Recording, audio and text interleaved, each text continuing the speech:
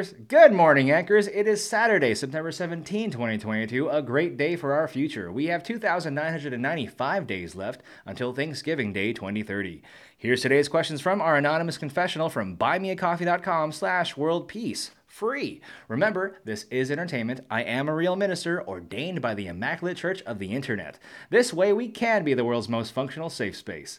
If you download the Anchor app, you can leave us voicemails. We'll play on our show. Anchor gives you the tools to make a podcast of your own. And together with World Peace Free, we can make it easy for everyone to be neighborly. Help us stay ad-free with just $3 virtual coffee at buymeacoffee.com/worldpeace. Free. You can even message our show anonymously. Just make sure you click the button for privacy. Question number 1. What's your advice for feelings of deep, hard failure? I'll take more time on this because when I answered it yesterday, it was really short. So I had some time to think about it. Failure shows you where you're vulnerable. It shows you that you're human. My advice during feelings of deep, hard failure is to lean into it, because avoiding it is worse. But you also have to relieve your worries, so your brain has space to make solutions. So here's a truth that works for me and takes away that burden. It's okay if life knocks you on your back, because you'll either find what you need to get up, or maybe Providence might send someone to lend a helping hand. Either way, it's proof that everything works together for good. And if you could keep your mind in this space, your eyes might find the solution in time. Question number 2. With a title like World Peace for Free, I was wondering if you actually have a solution on how to run this country/world. What would you do if you were president of the world? Sounds like Norm Macdonald. All right, well, it's funny because I actually made a plan. And after 2 years of personal market research, I feel we found the simplest path toward reduced crime, homelessness, and heartbreak from sending our kids to war. Not just our nation, but every nation. In summary, this plan will kill wasteful spending, homelessness, crime, and border issues. So we have the environment we need to become an interstellar family. First, I'd simplify and make 2 places to live: motivational districts and productivity counties. Then make homelessness illegal in productivity counties, so we could focus our resources to address the issues that cause homelessness in the first place. Some motivational districts can be sponsored by companies to pay its citizens to voluntarily live there for market research and data, thus creating an environment where all data can be used for good, with no reason for nefarious business practices or terrorist actions. The distinctive quality of productivity counties, it's in the name. People want to move there to get things done with no distractions. Homelessness will be illegal there, and so will street advertising. The best feature of the motivational districts is the motivational housing system that gives homes to citizens with social security numbers, but also spaces for members of non-traditional society to explore their individuality in a safe environment. Motivational districts will have a free education system with a curriculum that promotes dreams and methods that make them happen. This way, motivated citizens of all ages can learn, grow, and study while using the amenities of the companies that sponsor its municipalities and institutions. There will be no borders in the system, except non-Americans won't be allowed to work in the American production systems or reside in the productivity counties. Citizenship will be guarded by an updated patriotism test that describes our nation as the nation that exports entrepreneurs, problem solvers, and peacemakers. Healthcare will be effective and free in this system because of the innovations created by the data gathered in the motivational city-states. Currency will be supplemented by a universal income system through Society Coin, a cryptocurrency backed by 10% of our GDP and voluntary investments by our own citizens. This way, the better the country is doing, the fatter our crypto wallets will be. We call it Society Coin because citizens can vote which of their neighbors deserve a higher monthly allotment of the universal income system. Police, gender, and abortion issues will be non-existent because people will naturally find celebrity through good people, ministries, and nonprofits that actually serve the places they choose to live in. The goal is to evolve the Social Security model to allow for comfortable retirement and environment for all American citizens. Is it a pipe dream? Who knows? All I want is a good environment to raise my future hypothetical family. And so far, the only alternative is, you will own nothing and be happy. And I don't want that future for my kids, do you? Tomorrow's question. I noticed something going on with your Instagram. Are you finally ready to go out there with your message? I'll tell you tomorrow. Of course, the answer is always available for our locals on wpff.locals.com. You can listen to the podcast there, Spotify, or Anchor, but only locals could break spacetime with us. Let's do the YouTube intro. Welcome to World Peace, free, everyone's favorite audience-generated museum of events until 2030. I'm your time-traveling host, and you're in the future, so if you haven't yet, please subscribe so we can be the biggest YouTube channel not part of the ad money program. Today is Info Silo Saturday. Educational content you could put in your information silos. I'm not here to judge, just here to listen and give honest opinions. Clip number 1. Want to learn about the Sharia law from WION News? Your show is the perfect vehicle to share this stuff because all the other podcasts make heavy discussions about everything. I've never been interested about religion until I realized this whole Afghanistan thing has gotten serious. I wanted to know about the laws the people will be going through over there since we left. And the best way to describe it is through the news station your listeners share a lot. It's so refreshing to see people watch news like they drive a car. Left, right, center, left, right, center. I hope this email finds you. Love, Angelina Broly. Oh, I love that name. That's a good bro joke. Yeah, I hear you. I hear what you're talking about, especially that part where you talked about it's refreshing to see people watch news like they drive a car.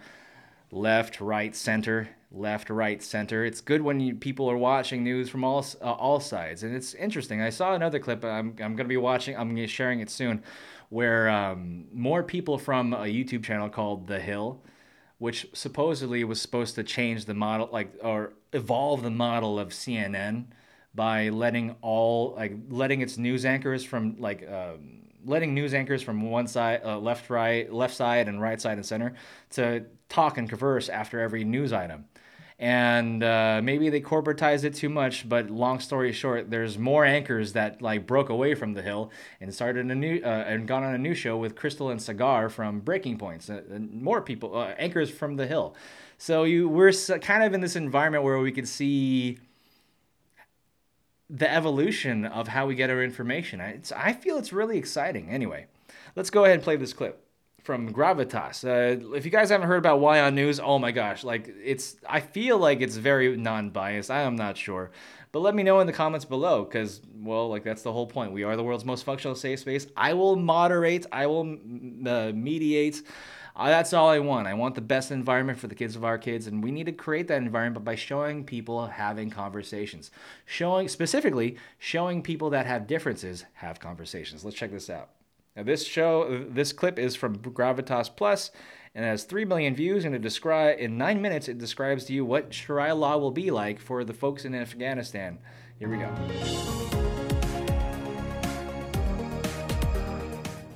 There was a time when Afghanistan was a modern state. Faith was a private matter, burqas were optional, women and men could travel together. Right next door, Iran was not far behind. It was at par with the Western world. Women could step out without a veil, even meet men at public places. But the Iran and Afghanistan of today are a lot different. Today, hijab is mandatory, Western clothing is frowned upon, clerics dictate societal norms, religious police patrols the streets, civil rights are all but non-existent. What happened in these countries? They came under the Sharia law.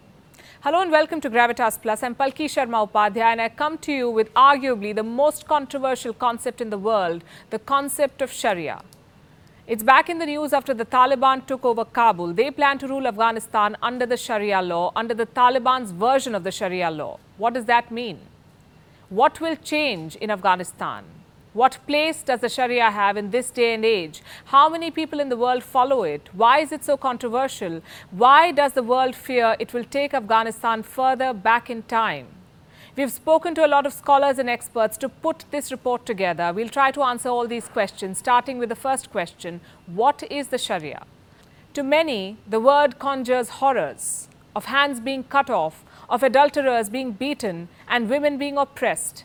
In fact, no religious law has ever had worse press as the Sharia has in recent times. Why is that so? Thanks to the misrepresentation, manipulation, and misuse of the Sharia. By whom? Islamic regimes, politicians, clerics, radicals, terrorists. They've all used the Sharia to rule in the name of God. So coming back to the question, what is the Sharia? Well, there is no clear definition. Different people understand and apply the Sharia in different ways. But if we put the broad concepts together, this is what a definition would sound like. The Sharia is Islam's legal and spiritual system, both divine and philosophical. Divine because it is said to be God's will for humankind. Philosophical because it is based on the human understanding of what that divine will is. In Arabic, the Sharia translates to the clear, well-trodden path to water. The human interpretation of Sharia is called the fiqh, which literally means understanding. Now, these terms are used interchangeably, but they're not the same. Sharia is considered divine, permanent, infallible, but its understanding is human. It's a set of rules put together by Muslim scholars over the centuries. These rules have been drafted and applied to suit those in power. Where do the rules come from? Three sources: the Quran, which is Islam's holy book, the Sunnah, which is basically the deeds of Prophet Muhammad, and the Hadith, the sayings of the Prophet. There's a range of other sources to work out how God wants Muslims to live. But there is no single law book, no definite statute, no set judicial precedent to determine what the Sharia is. It's basically a vast collection of different, often conflicting interpretations. These interpretations gave birth to 5 schools of thought, 5 legal schools of Sharia. And you must know this, there are different kinds of Sharia, you would say. Hanbali, Maliki, Shafi, Hanafi. These 4 belong to Sunni Islam. The 5th is a Shia version of Sharia. It's called Jafri. All 5 of them are named after theologists and jurists, the men who interpreted Islamic texts. Now look at this map. The Hanbali school is the smallest and strictest of them all. Its primary source is the Quran. It is practiced in Saudi Arabia and Qatar. It also has significant followers in these countries. The Maliki school of Sharia relies mostly on independent understanding of the Quran. It is predominantly found in African nations, the whole of West Africa, along with Chad, the Sudan, and Kuwait. The Shafi school of Sharia relies on consensus over understanding of the Quran, and this is where it's followed. East Africa and Southeast Asia, in countries like Somalia, Eritrea, Ethiopia, Lower Egypt, Djibouti, the Maldives, Indonesia, and small communities in Malaysia. Then we have the Hanafi school, the earliest, the most flexible version of the Sharia. It relies both on consensus and independent reasoning. The Hanafi school has the largest number of followers, approximately 1/3 of Muslims worldwide. They live in Turkey, Jordan, Lebanon, Egypt, Afghanistan, Pakistan, India, and Bangladesh. And then we have the Jafri school of thought, followed only by Shia Muslims. It is enshrined in the constitution of Iran. It also has a lot of followers in Iraq and small pockets of followers the world over. So we have 5 different versions of the Sharia. How are they different? Not in the fundamentals of faith, but in their practice. There are differences in how they pray, how they resolve legal matters, how they settle marital disputes, how they deliver punishment for certain crimes. And this is understandable because no religion is uniform. But the problem begins when religion is mixed with governance. Many Muslims who embraced the Sharia thought of it as a substitute for the law of the land, and that's where the problem lies. The Sharia was just supposed to be a way of living. It was not meant to be associated with political power. When European colonialism began to spread, the crown and the church came together. The church was used to further the interest of the rulers. The same thing happened in Muslim kingdoms. And while European nations later separated the church from the state, many Islamic countries did not. France, Britain, and other European powers had colonized much of West Asia, Africa, and Asia. When they left, leaders of the newly formed Muslim majority countries faced a dilemma. Should they govern based on previous Islamic values, or should they embrace laws inherited from colonial rule? Well, they chose the Sharia as the basis of their legal justice system. And this gave birth to all kinds of theocracies, hardline and moderate.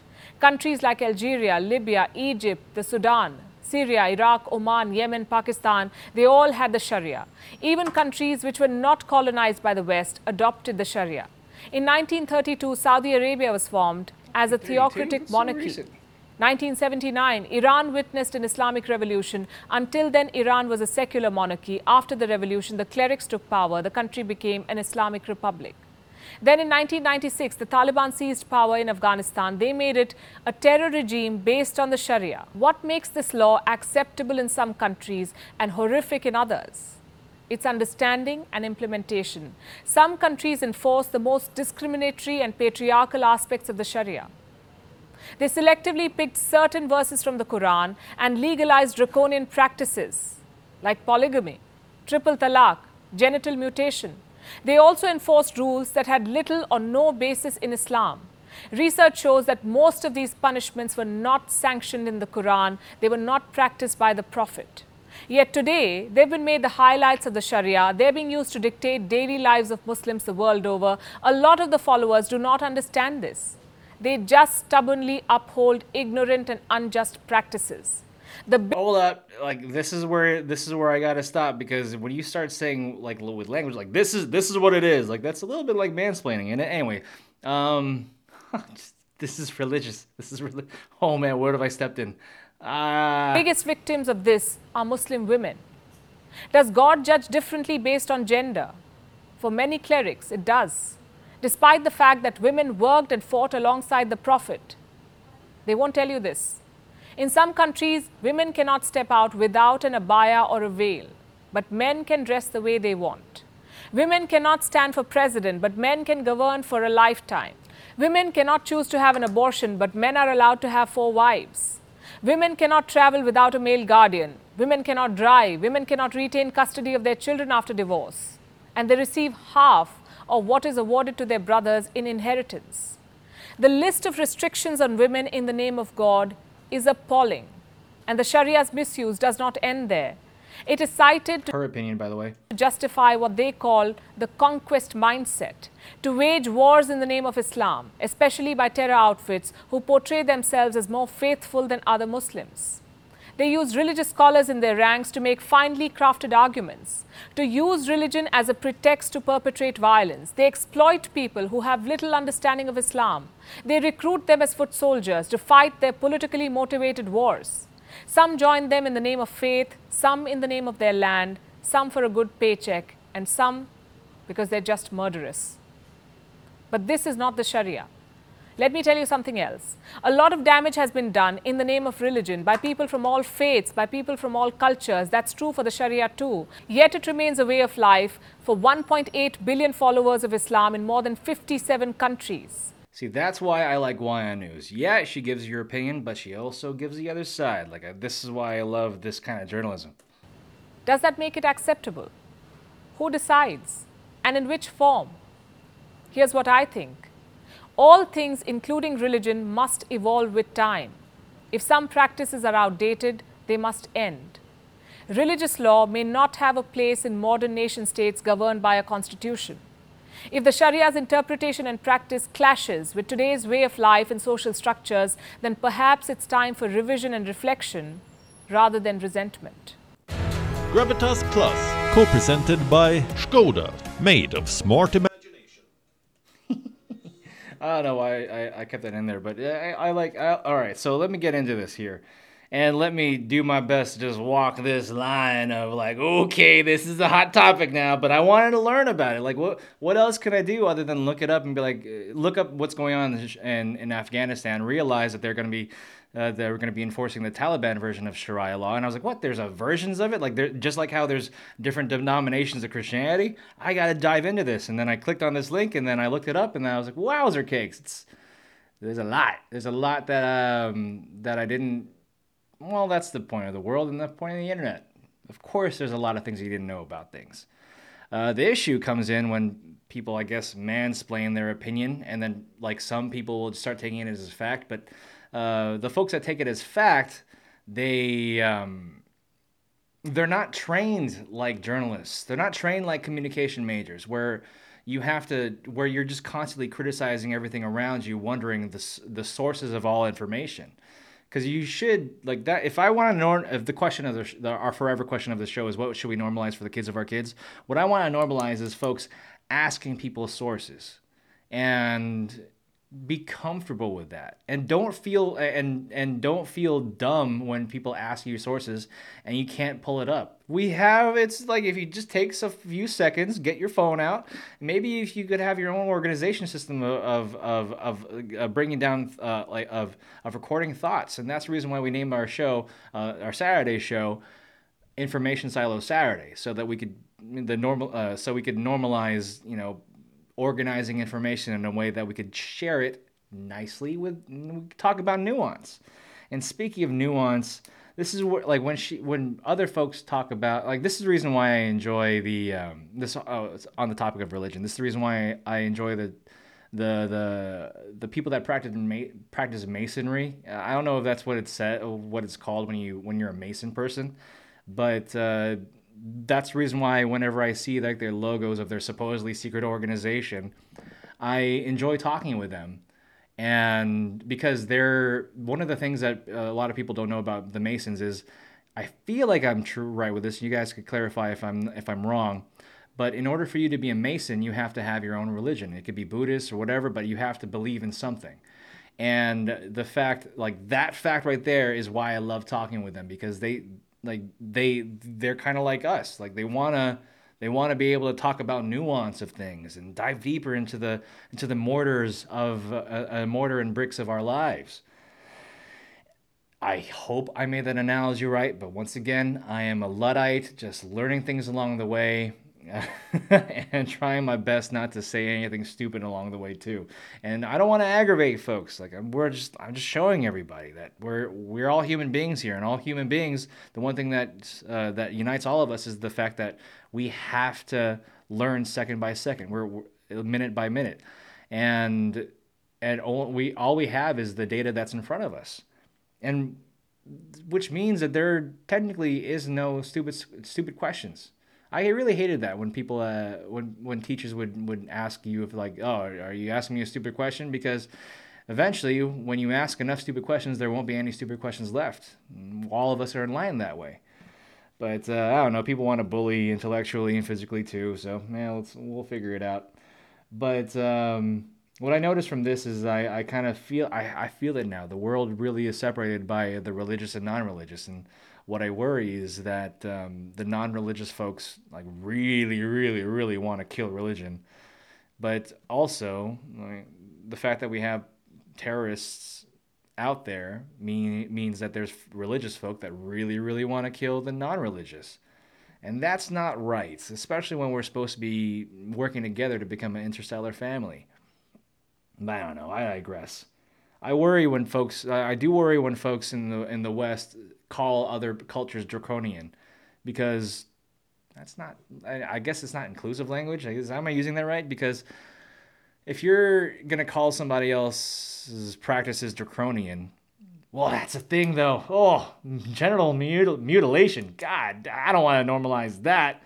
Woo! Once again, this is why we're here. We got to be able to create a space where we could just like, hey, let me. I would love to talk to an expert that wants that in our lives, or want to practice that, or want a space to practice their religion that involves stuff like that in a safe manner, and let the laws of capitalism come in, because obviously. I don't know, because here's what I like about capitalism. The market will decide which works for them, Anyway, clip number 2. This one tells you why the U.S. is the only country without universal health care. I hear you're making a day dedicated to learning. I follow this creator for financial information about our world today. This one is about why the U.S. is the only country without universal health care. It's nice to hear from people that aren't bought. Even better when I know it's from you. Aw, when are you getting sponsors, buddy? Sincerely, Christopher Brolin. I like that bro joke too. You guys are getting cleverer and cleverer by the day.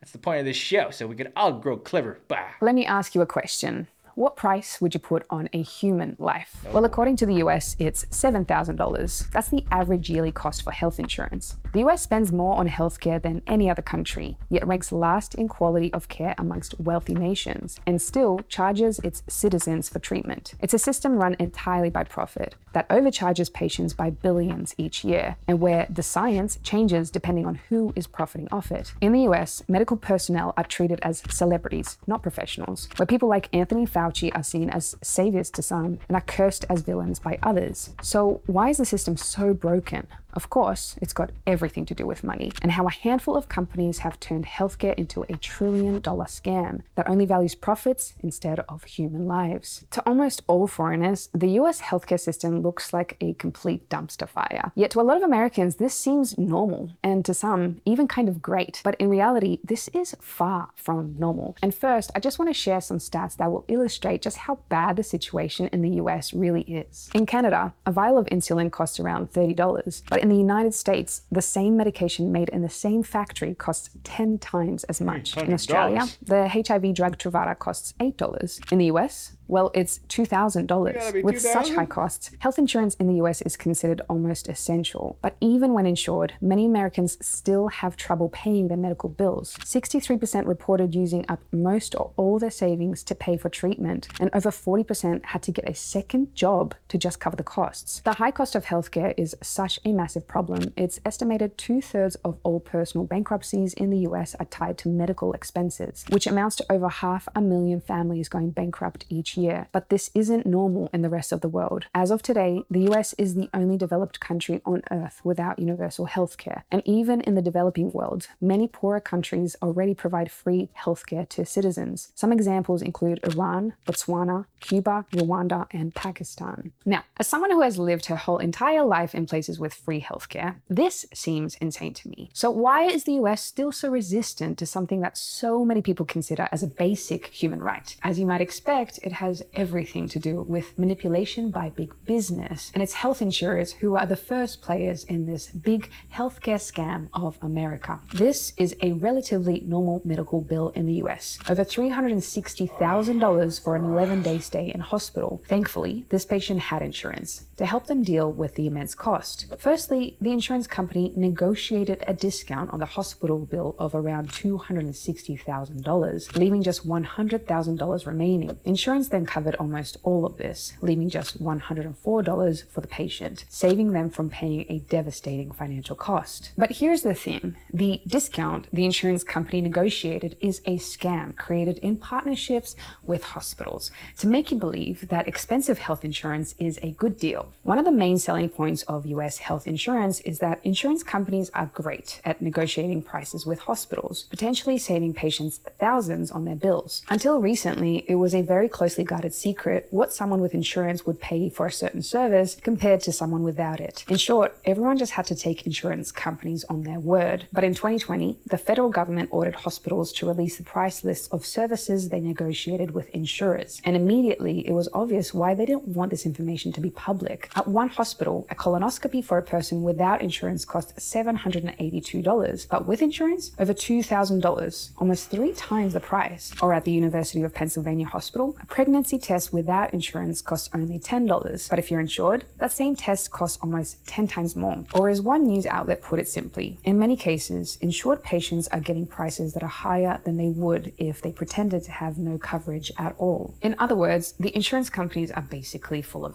And the only reason that the discount looks so high that they've negotiated with hospitals is because they have a higher listed price in the first place, conning Americans into believing that they are getting a valuable service. Now, it is possible to negotiate these medical bills by yourself. However, this is another place where price manipulation happens so that the industry can ensure only insurance companies can play the game fairly. In one example, an uninsured man was billed for over $31,000 for around an hour of treatment. He wanted to negotiate a discount discount, but because he wasn't insured, he had to do this by himself. But even though insurance companies regularly receive an 80% discount for treatment at the same hospital, they refused to give him the same discount, offering him a maximum discount of only 43%. The reason? According to one doctor, it was because the patient didn't have representation. In reality, this is the main benefit of being insured in the US, so that a hospital will agree to give you the lowest rate on care because you're a member of the insurance company's club. Or as one author put it, if you don't buy health insurance, hospitals have agreed to penalize you by putting a surcharge of several %100 on your medical bill. And due to the fact that there are almost no laws requiring reasonable pricing in healthcare, hospitals can effectively legally extort money from patients with these penalties. Basically,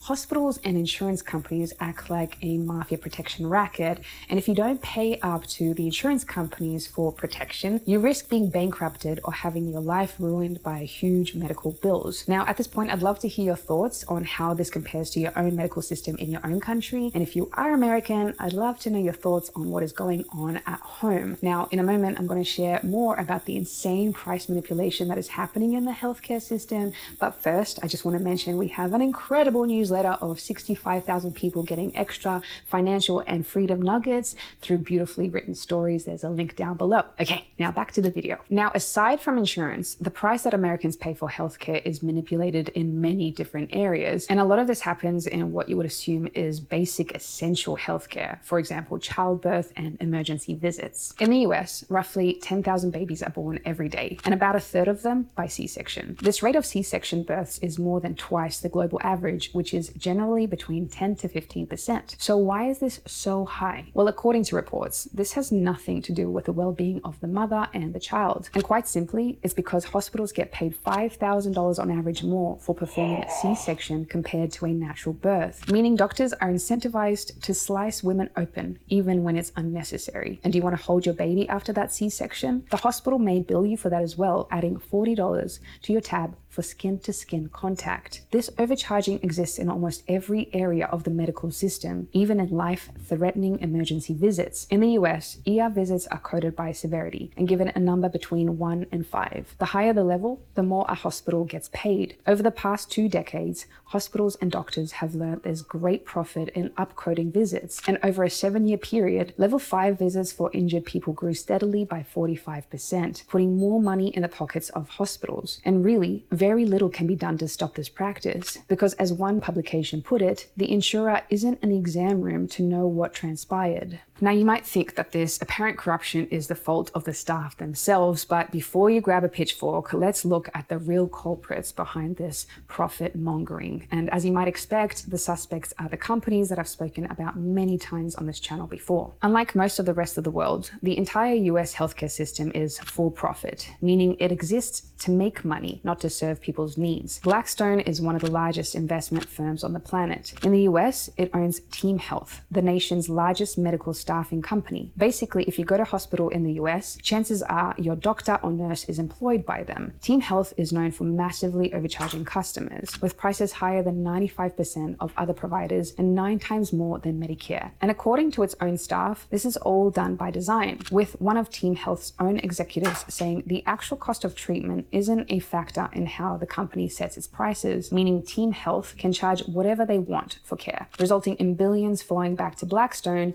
and the company's rich investors. Overall, Americans really only have the illusion of choice when it comes to their health decisions, because almost every publicly traded hospital, medical, and pharma company is owned at least in part by one of the 2 companies. The names are BlackRock and Vanguard, companies you've likely heard of before. And together, they're amongst the largest shareholders of the entire US healthcare system. Effectively, these companies have almost complete control over the entire US healthcare system.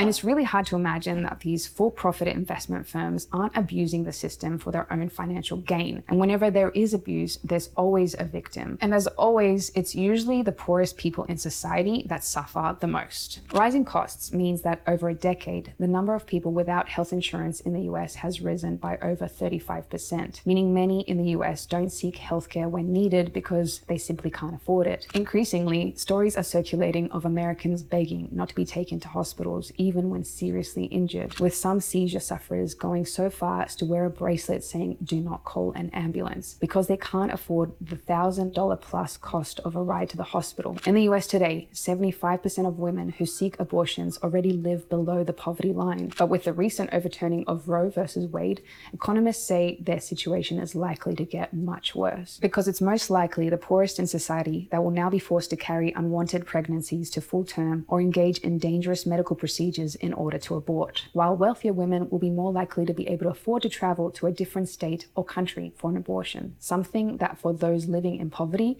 might not be an option. So there is a lot of evidence to show that the US healthcare system is really broken, but there are so many Americans that actually adore the US healthcare system and support it wholeheartedly. And this has probably something to do with the billions of dollars spent every single year by the medical industry on advertising and PR. And this allows them to construct a narrative to keep things exactly the way they are. In the US, the medical Hear that, guys? Construct a narrative to keep things the way they are.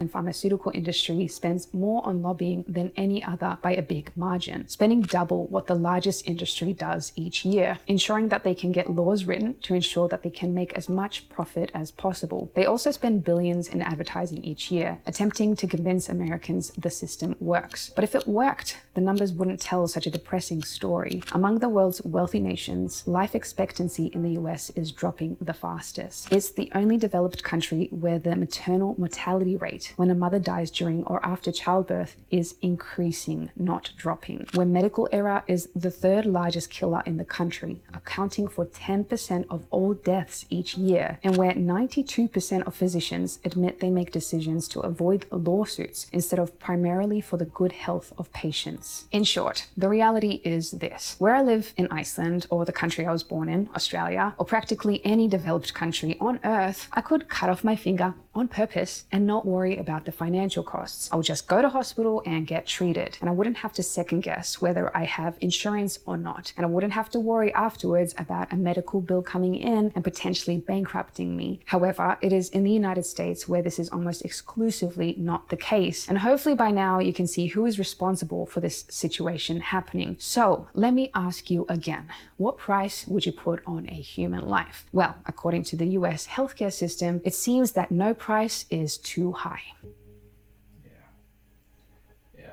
If you guys watched the clip, the visual version of the show. By the way, we do have an audio only version of the show, and that's another reason why I don't interrupt these clips. I do my best not to interrupt them. I let them speak, but and only when it's obviously opinion, and I wanna stop the part of your brain that says, "Oh, this is fact. This is fact." No, like, you have to. I recognize now that there's a lot of folks out there that don't know how to recognize opinion when it's there. But when it's presented like that, the way how this creator did it, and let's give him a shout out too. It's so well put together, the editing. It's called Sorel Amor Finance. Oh wow, let's show almost to 1 million. Let's get her there. Let's get her there, guys. I think I've also seen her before, and it's been recommended to me before. And the way how she does it for the audio only folks, she shows the article and the source in every single video. It's a really well put together. Please check her out.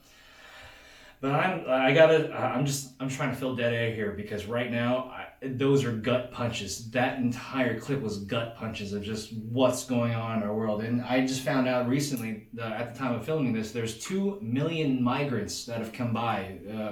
Because, well, I mean, we're not going to get into that right now. That's for another episode, but that's the fact. 2 million migrants have come by since the new administration has come in. And what she said in the end about poverty and people not being able to afford abortions, regardless of what you feel about bringing a life into the world, when the system makes it so that it's just gonna floor you. It's when the system makes it so that if you make a bad decision medically, it just bankrupts you. There's just a lot of anxiety that goes through. Like right now, while she was just describing how much it costs to have a baby in America, I'm like, well, yeah, never. I'm not doing that. Like, I have to really, really love the lady in order to have a baby now. who knows what that what that brings, but that's why our show here is, what should we normalize for the kids of our kids? I don't want to normalize that kind of environment for my kids where they have to worry about every cut and scrape. That's not going to be, you're not going to be able to be productive at all. And long-term wise, it's not going to, this does not make a productive society. It makes an anxious society. And yes, of course, that makes sense, because if you want to make money on anxiety pills, make an anxious society and you will win. Things have to change. I'm so glad for that clip. It enlightened me about the reality of where I live. That's the beauty of the internet, especially when I am not watching what the algorithm wants me to watch. I'm watching what you guys want me to watch. And I really appreciate you guys for listening.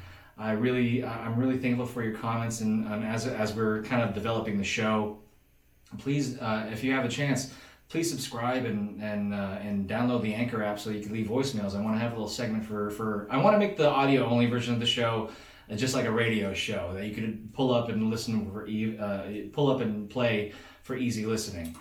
But once again, we needed to visually prove that there are two types of people in our society. People that exist to spread hate, humiliation, chaos, and division. And people that want peace. So we put it in our title, World Peace for Free. And guess what were the two main reactions? What's the show about? And, are you Christian? Grr. So we figured it would be fun to be one of those internet ordained ministers and open this anonymous confessional and free space. So everyone can have a place to ask stuff like, how would George Carlin start a church? What would happen if the apostles had social media? And for the kids of our kids, what should we normalize? Let us know in the comments below. Even better, leave a voicemail for us at anchor.fm/worldpeace for free. Share news and events you want to immortalize in our comment sections. Remember, you are loved, missed, and thought about every day. Have fun and be neighborly, y'all. Take care.